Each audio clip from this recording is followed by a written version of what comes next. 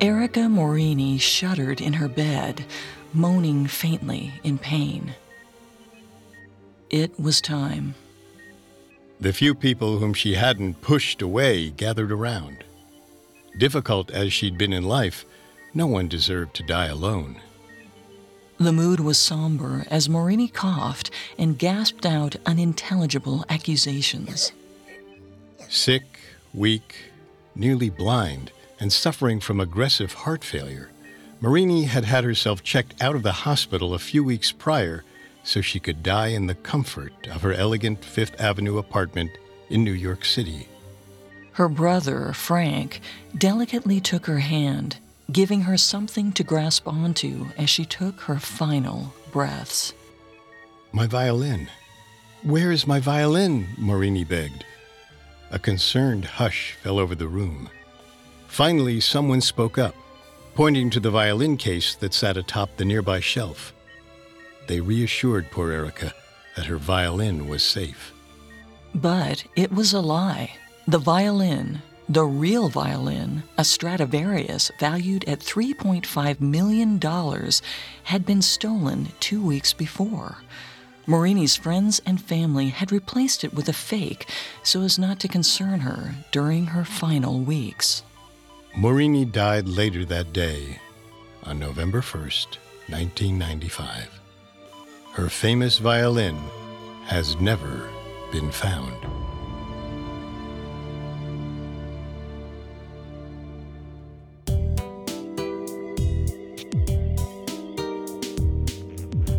Welcome to Gone, a Parcast original. I'm Molly. And I'm Richard.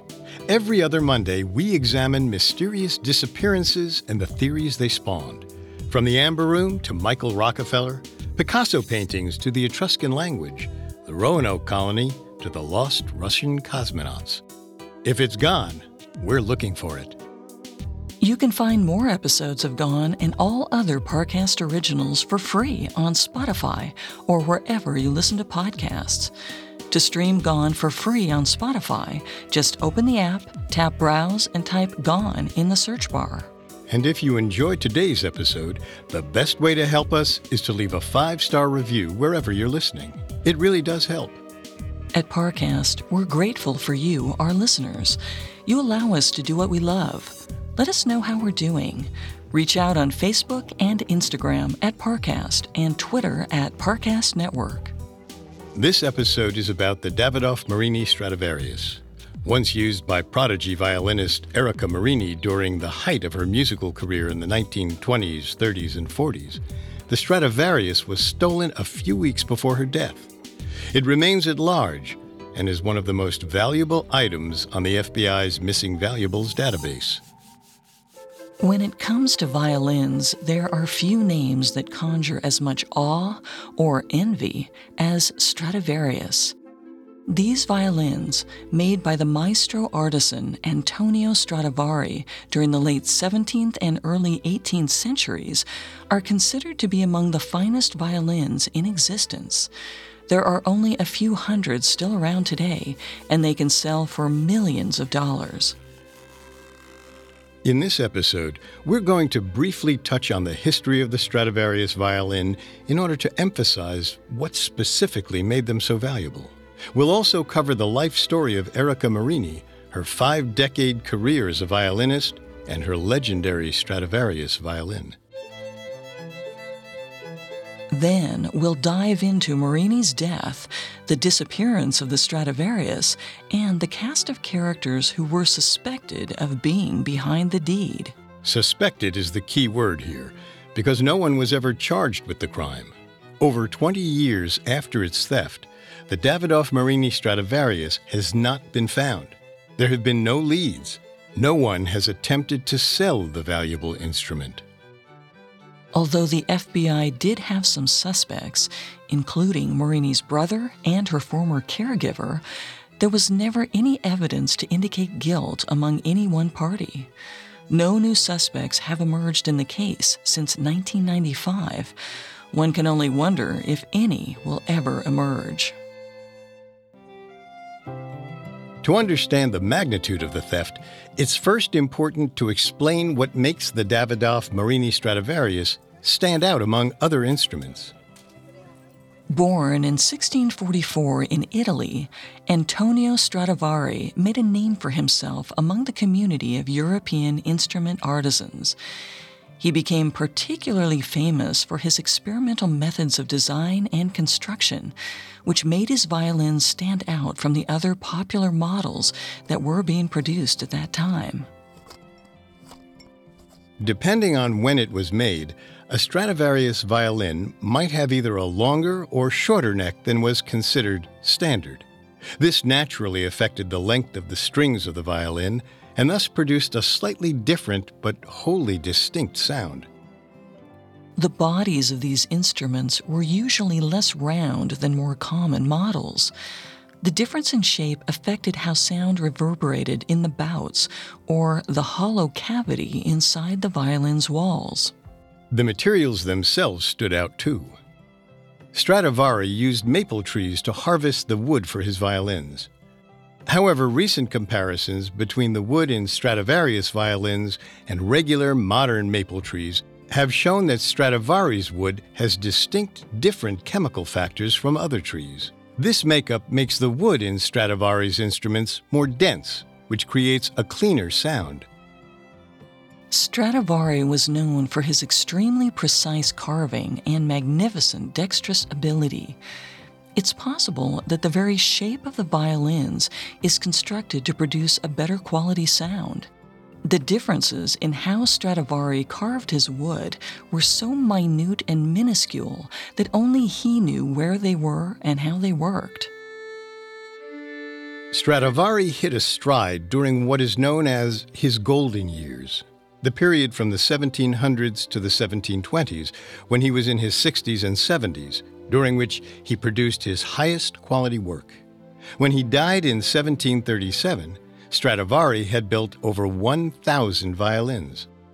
After Stradivari's death, other prominent violin makers of the time began to liberally borrow his techniques. Throughout the 18th and 19th centuries, Stradivari's influence was felt across generations of violin makers.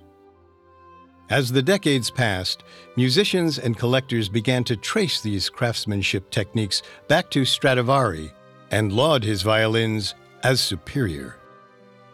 Today, Antonio Stradivari is considered the finest craftsman of violins to ever live. His instruments, over 500 of which still exist to this day, are said to produce a uniquely full, pristine sound. Interestingly, musicologists and scientists aren't exactly sure why Stradivarius violins are able to make perceivably better notes.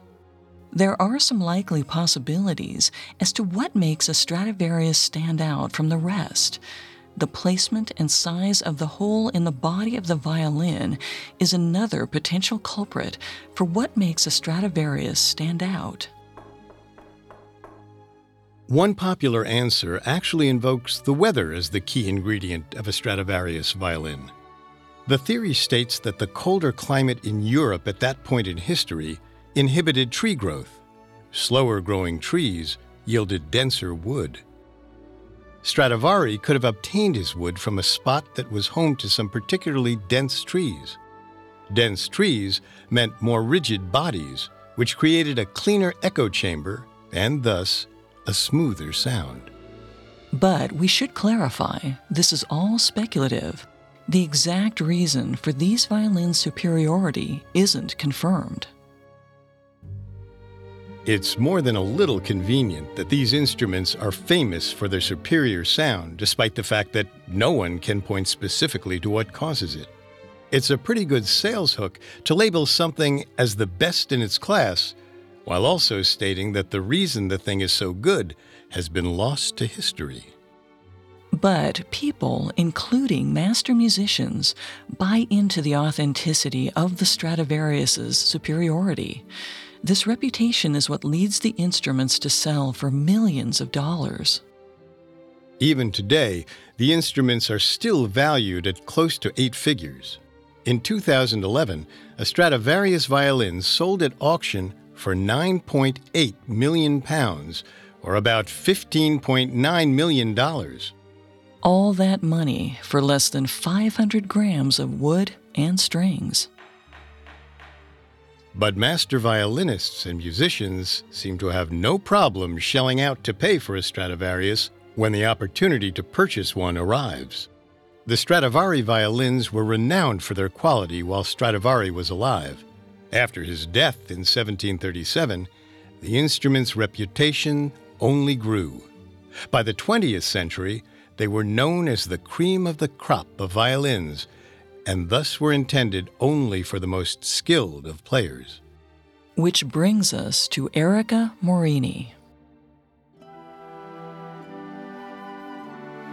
Erica Morini was born on January 5, 1904, in Vienna, Austria.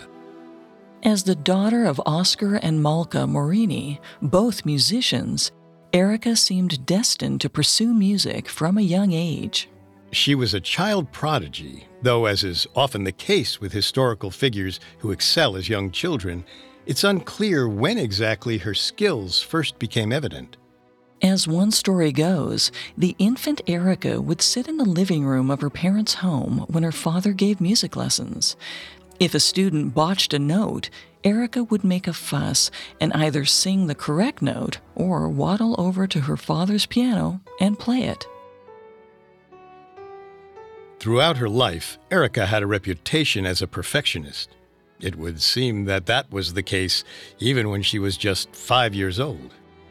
Erica's fastidiousness probably didn't create the most conducive environment for teaching, but Oscar likely didn't have to rely on the income from students for much longer as Erica's talent made itself more and more evident. At just 5 years old, Erica played for none other than the Emperor of Austria, Franz Joseph. She was situated behind a sheet to play. The Emperor was moved immensely by the beautiful music and shocked when the sheet was removed to reveal that his entertainer was a 5-year-old girl. The Emperor was so impressed with Erica that he offered to give her whatever she wanted as a reward for her skillful playing. Erica, being a 5-year-old girl, asked for a doll. It was the first time she'd been paid for her music. It wouldn't be the last. Erica was one of the first girls to be accepted into Austria's violin masterclass at the Vienna Conservatory when she was just 8. At 12, she performed her first concert as a professional violinist in 1916. The Austrian audience instantly recognized her as a one-of-a-kind talent. Soon, her performance went international. In 1921, at 17 years old, she debuted in America at Carnegie Hall. Erica took the audience by storm so fiercely that she was gifted the violin used by deceased violinist Maud Powell. Maud Powell had died the previous year in 1920. Her will had stated that her violin would only be passed on to the next great female violinist. However, it would not be long before Erica came into possession of another iconic violin. In 1924, her father, Oscar Morini, purchased the Davidoff-Stradivarius in Paris for $10,000. That's nearly $150,000 in today's currency. Oscar ostensibly bought the violin with his own money, although it's certainly possible he made use of Erica's wealth, which even by then was significant. At only 20 years old, Erica was a top-dollar talent for concert halls across the United States. This Stradivarius would be Erica's instrument of choice for the bulk of her musical career. It would become her most prized possession. The violin defined Erica's legacy while she was alive. But after she died, that legacy would be less about her musical prowess and more about the grand mystery of the violin's disappearance. Next, the death of Erica Morini and the theft of her beloved Stradivarius. Now, back to the story. In 1924, 20-year-old musical prodigy Erica Morini was gifted a rare Stradivarius violin, carved in the 18th century by the master artisan himself, Antonio Stradivari. She would later claim that the violin was, bar none, the best-sounding instrument she'd ever heard in her life.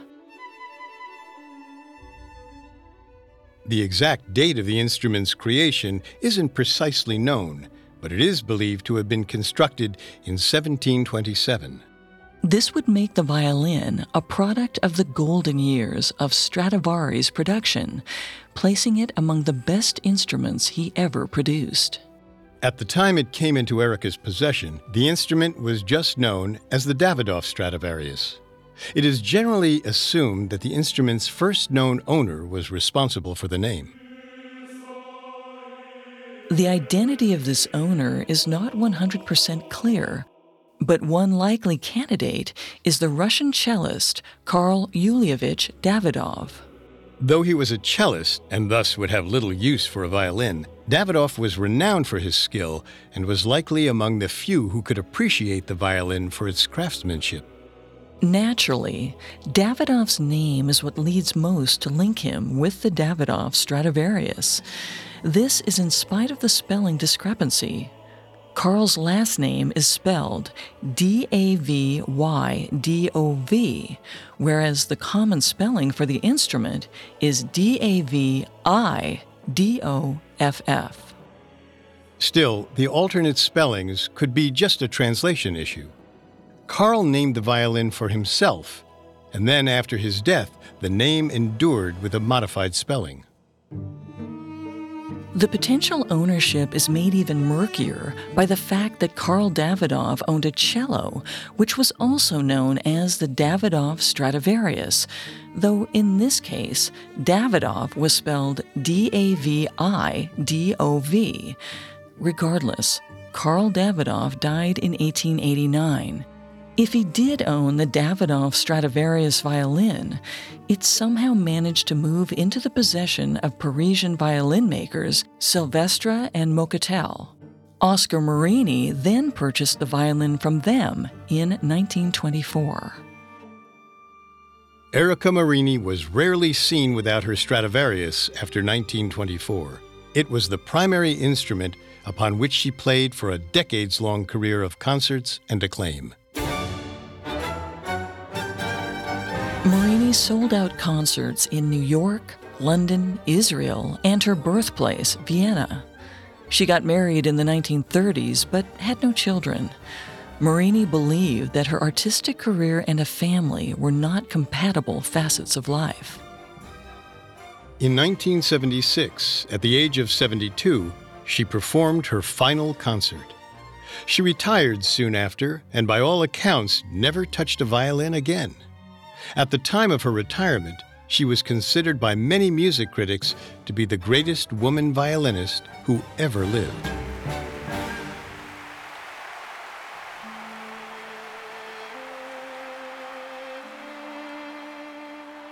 Morini didn't turn into a recluse.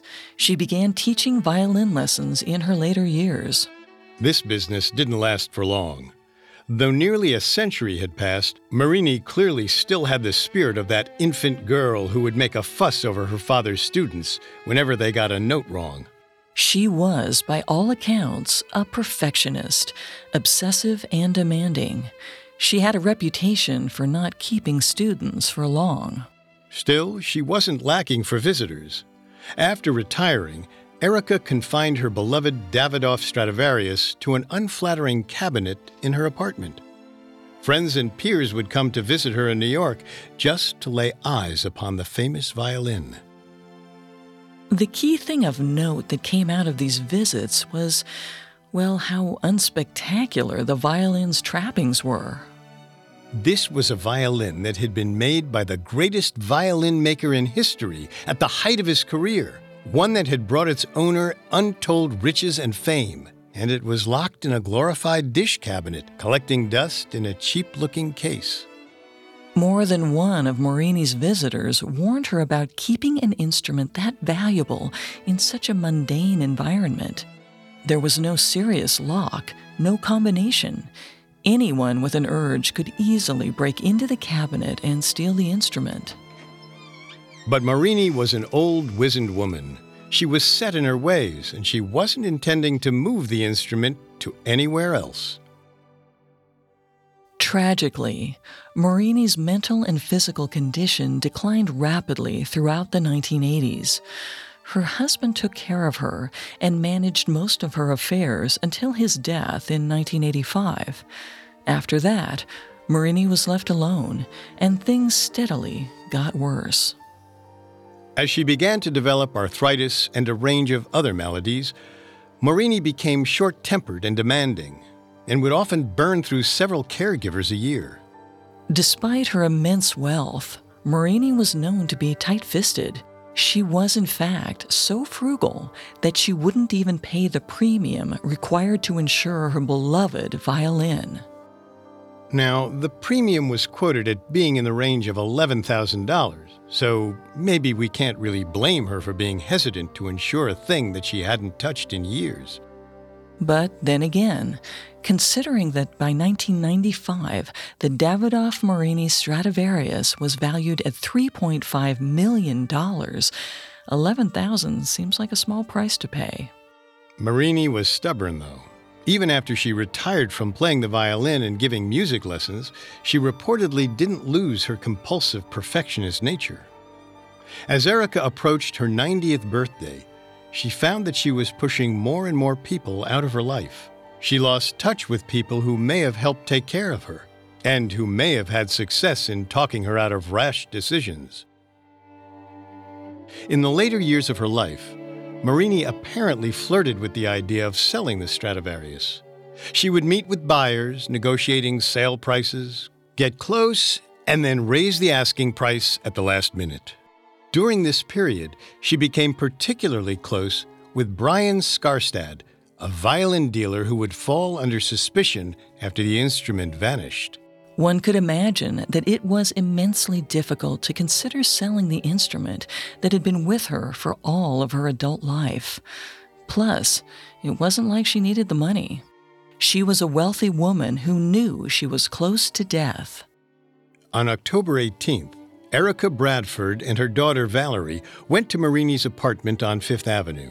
The place was empty. By then, Morini was in hospice care at New York's Mount Sinai Hospital. Erica and Valerie Bradford were the latest in a long string of caregivers that had come and gone from Morini's life over the last few years. They had a key, and they had been tasked with setting up the necessary medical equipment that would allow Morini to continue and conclude her hospice care from her home. Erica Bradford played the violin. In her trips with Valerie to Morini's empty apartment during the period when Morini was in the hospital, Bradford had taken to opening the locked closet case where the Stradivarius was stored and looking at it. But on October 18th, Valerie opened the silver closet that housed the Stradivarius, only to see that the case and the violin within it was missing. Bradford called the police, who quickly determined that the apartment had been burgled. In addition to the Davidoff-Morini Stradivarius, a number of valuable paintings were missing. Also, interestingly, all of Morini's handwritten compositions and fingering guides were gone as well. Soon after, Morini was transported from the hospital back to her apartment. Her friends and relatives, at the behest of her brother Frank, arranged for a replica instrument to be brought to the apartment. When Morini called out to see her previous violin, they showed her the replica. She was far gone enough by then that she believed the fake was the real thing. Everyone knew that Morini didn't have much time, and no one wanted to upset her by telling her the sad truth that her beloved instrument had been stolen. The police had determined that there was no forced entry into Morini's apartment. Whoever had stolen the violin had a key, and thus was someone with access to Morini. The group of people who stood over her as she died may well have included the thief. Just a few weeks after the theft, Erica Morini passed away on November 1st, 1995. There were no leads as to the whereabouts of the Davidoff-Morini Stradivarius at the time of her death. There are still no solid leads to this day. So what happened to the Davidoff-Morini Stradivarius? It's difficult to break this mystery down into full-blown theories for two main reasons. The first is that while the police and the FBI did compile a list of suspects who could have stolen the Stradivarius, they never got close to a point where they could label one person as a prime suspect. There was no cohesive motive beyond greed. The evidence was all circumstantial. Essentially, the only thing connecting the suspects was that they each had access to the apartment. Without anything more to go off of, all the police had were suspicions which they couldn't act upon. The second reason that throws a wrench into any attempt to break down this disappearance is the fact that we simply have no idea where the violin is today. In the 20-plus years since the Stradivarius was stolen, there have been absolutely no traces of it. No photographs, no descriptions found in the notes of visitors to antique shows, no rumors among black market dealers. The other items that were stolen, the paintings and the compositions, are equally lost in the wind. There is no trail to pick up to find the stolen Stradivarius. Whoever stole the Davidoff-Morini Stradivarius could very likely still have possession of it today. As far as law enforcement knows, there has never been an attempt to sell a stolen violin that matches the Davidoff-Morini Stradivarius's description. That would seem to mean that whoever took the violin didn't do so with the intent to profit off it. Considering the fact that Morini's compositions and notes were stolen as well, it could very well be true that the thief wanted the violin so that they could enjoy it as the pristine instrument it really was. Money wasn't the motive. Music was. After the FBI got involved in the investigation into the missing violin, they dispatched Jim Wynn to Fifth Avenue to interview the small group of people who were still active in Morini's life. Each of them was a suspect, if for no other reason than they had access to the apartment and the poorly secured violin during the period when Erica was in the hospital. The list of suspects was Erica Bradford and her daughter Valerie, whose discovery of the missing violin may have been a ploy to cover up their involvement. Then there was Erica Morini's brother, Frank, who had taken over much of Erica's affairs after her husband's death. Brian Skarstad was the violin dealer who had been working with Morini in the final year of her life, begging her to let him help sell the Stradivarius. Though it is unclear where Morini ever actually intended to sell the violin, Brian was involved in her affairs during this period. He knew where the violin was, and he knew that Erica's condition was deteriorating. Peter Sapphire was Morini's accountant who had worked with Frank in overseeing Morini's financial affairs during the final years of her life.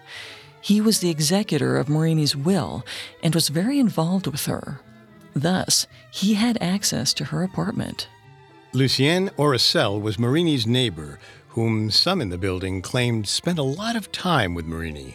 While Oricel did admit that he had run errands for his neighbor, he downplayed the frequency of his interactions with her. Finally, there was Avis Walcott, a caretaker who had briefly worked for Morini just before she went to the hospital. Could one of these people have stolen the Davidoff-Morini Stradivarius? What was their motivation if it wasn't to sell the violin? Is it possible that Morini herself did away with the instrument and died before she could tell anyone?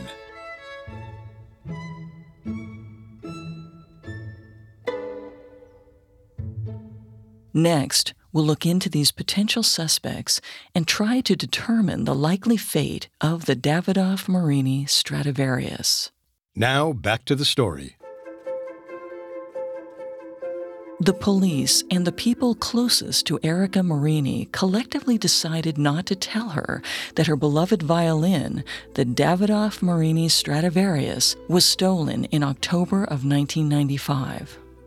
Erica died just a few weeks later on November 1st, cradling the violin which she believed was her Stradivarius. That model was a fake, commissioned by Erica's loved ones so as not to distress her with the news of the theft.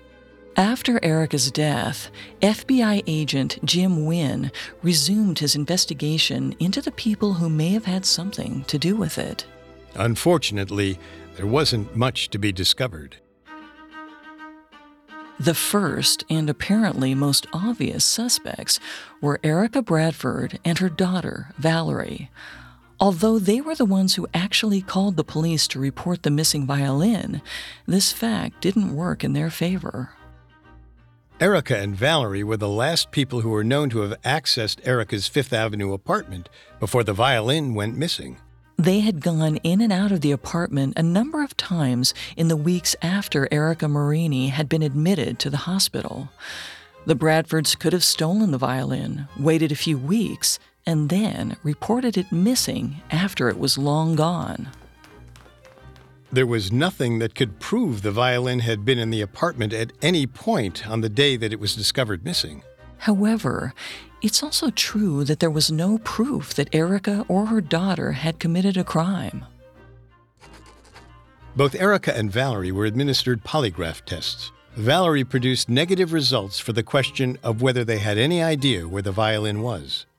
While they remained in the sphere of suspects, specifically because of the amount of access they had to Morini's apartment, the lack of any other evidence exonerates them to an extent.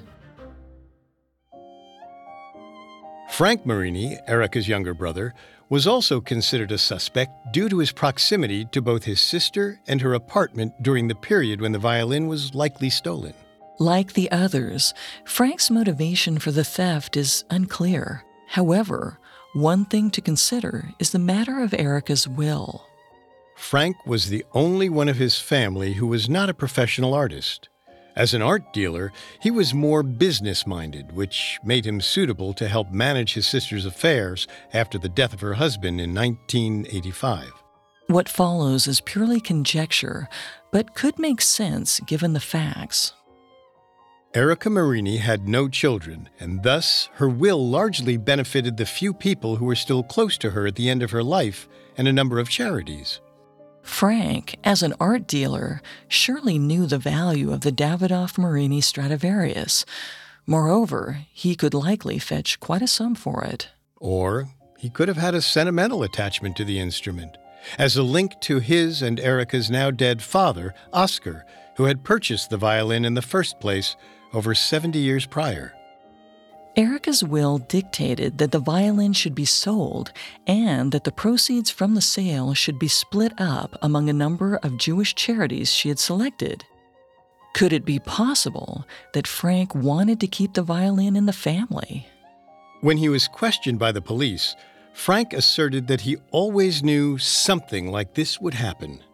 Frank had tried and failed to get his sister to take more care in how she stored her valuables.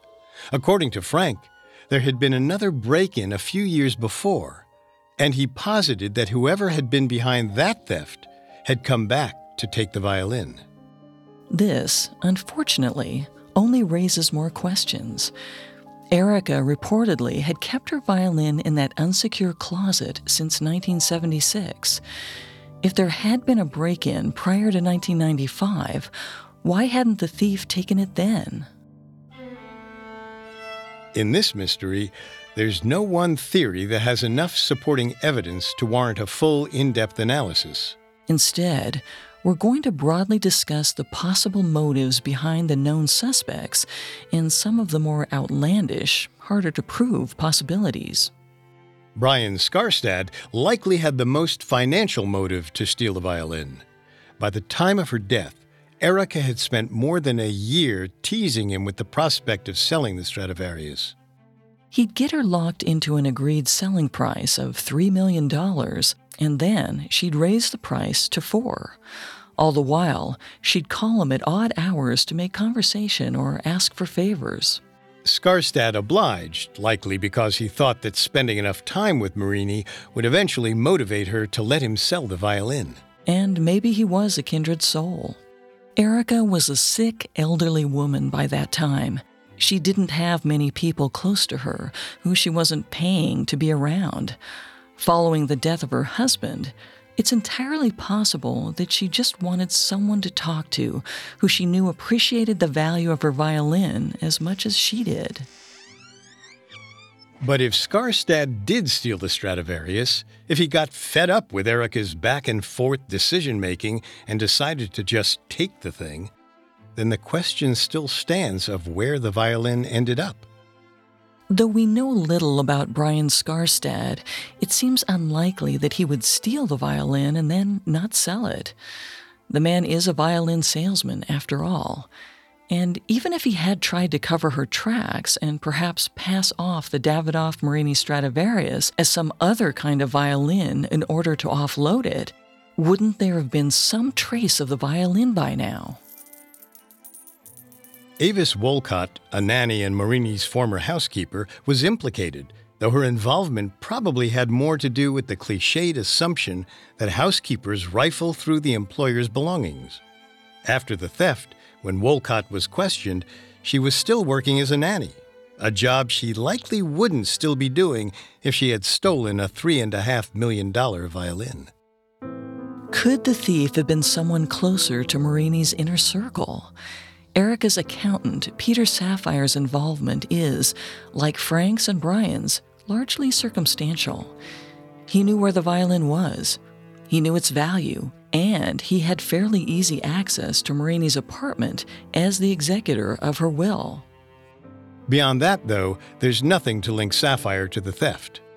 Finally, Lucienne Oracel was present at Erica's funeral. Lucienne was Erica's neighbor, and more than a few people noted that he had been unusually close to her. There was an implication that Oracel may have hoped to be included in Erica's will. Oracel flatly denied it, and, like all the others, his connection to Erica is more one of proximity and opportunity than real motive. It's not even clear whether he had a key to Morini's apartment. There is one final possibility to consider, one that Oracel provided to the police. It could be possible that Erica Morini herself either loaned or gifted the violin to a friend or family member who chose not to return it after Erica died. There is naturally no clue who this may be, though it may likely be one of the aforementioned subjects. If one of these people had possession of the Stradivarius when Erica died, and they knew that no one would be able to verify when it had been taken, and that if they returned it would end up being sold anyway, then maybe, just maybe, the violin wasn't stolen as much as it was kept out of negligence. Now, there's a stretch in logic here. If this really happened, then whoever made off with the violin would have received it when Erica was still alive. They would have had to take the serious gambit that Erica would not remember giving it to them between the discovery of the violin's theft and her ultimate death. That's a lot of ifs. But in a case like this, where no one lead really stands out among the others, hypotheticals are the only way we can really examine this. Again, this is from information that was reported over 20 years ago. Who can really know what these people's actual relationship to Morini was? She was known to be difficult in her final years. Who can say what falling out she might have had with any of the suspects or anyone else in her life? As an infirm, elderly woman who very clearly didn't put much work into securing her belongings, Morini created a situation where all it would take was one bad argument to inspire someone in her life to steal from her. Today, the Davidoff-Morini Stradivarius is on the FBI's list of top 10 art crimes. In the years since its disappearance, the value of the instrument has gone up and is now estimated at being closer to $8 million.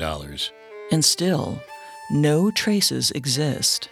A reward still stands of $100,000 for any information that leads to the violin's recovery. Given that there are no Morinis left alive, one wonders what would have become of the violin if it actually was found. Was it stolen? Or did Erica Morini take the identity of its new owner to her grave? The FBI tip line is still open for any information about the location of the Davidoff-Morini Stradivarius. So long as the instrument remains lost, there will be those in law enforcement who seek to find it.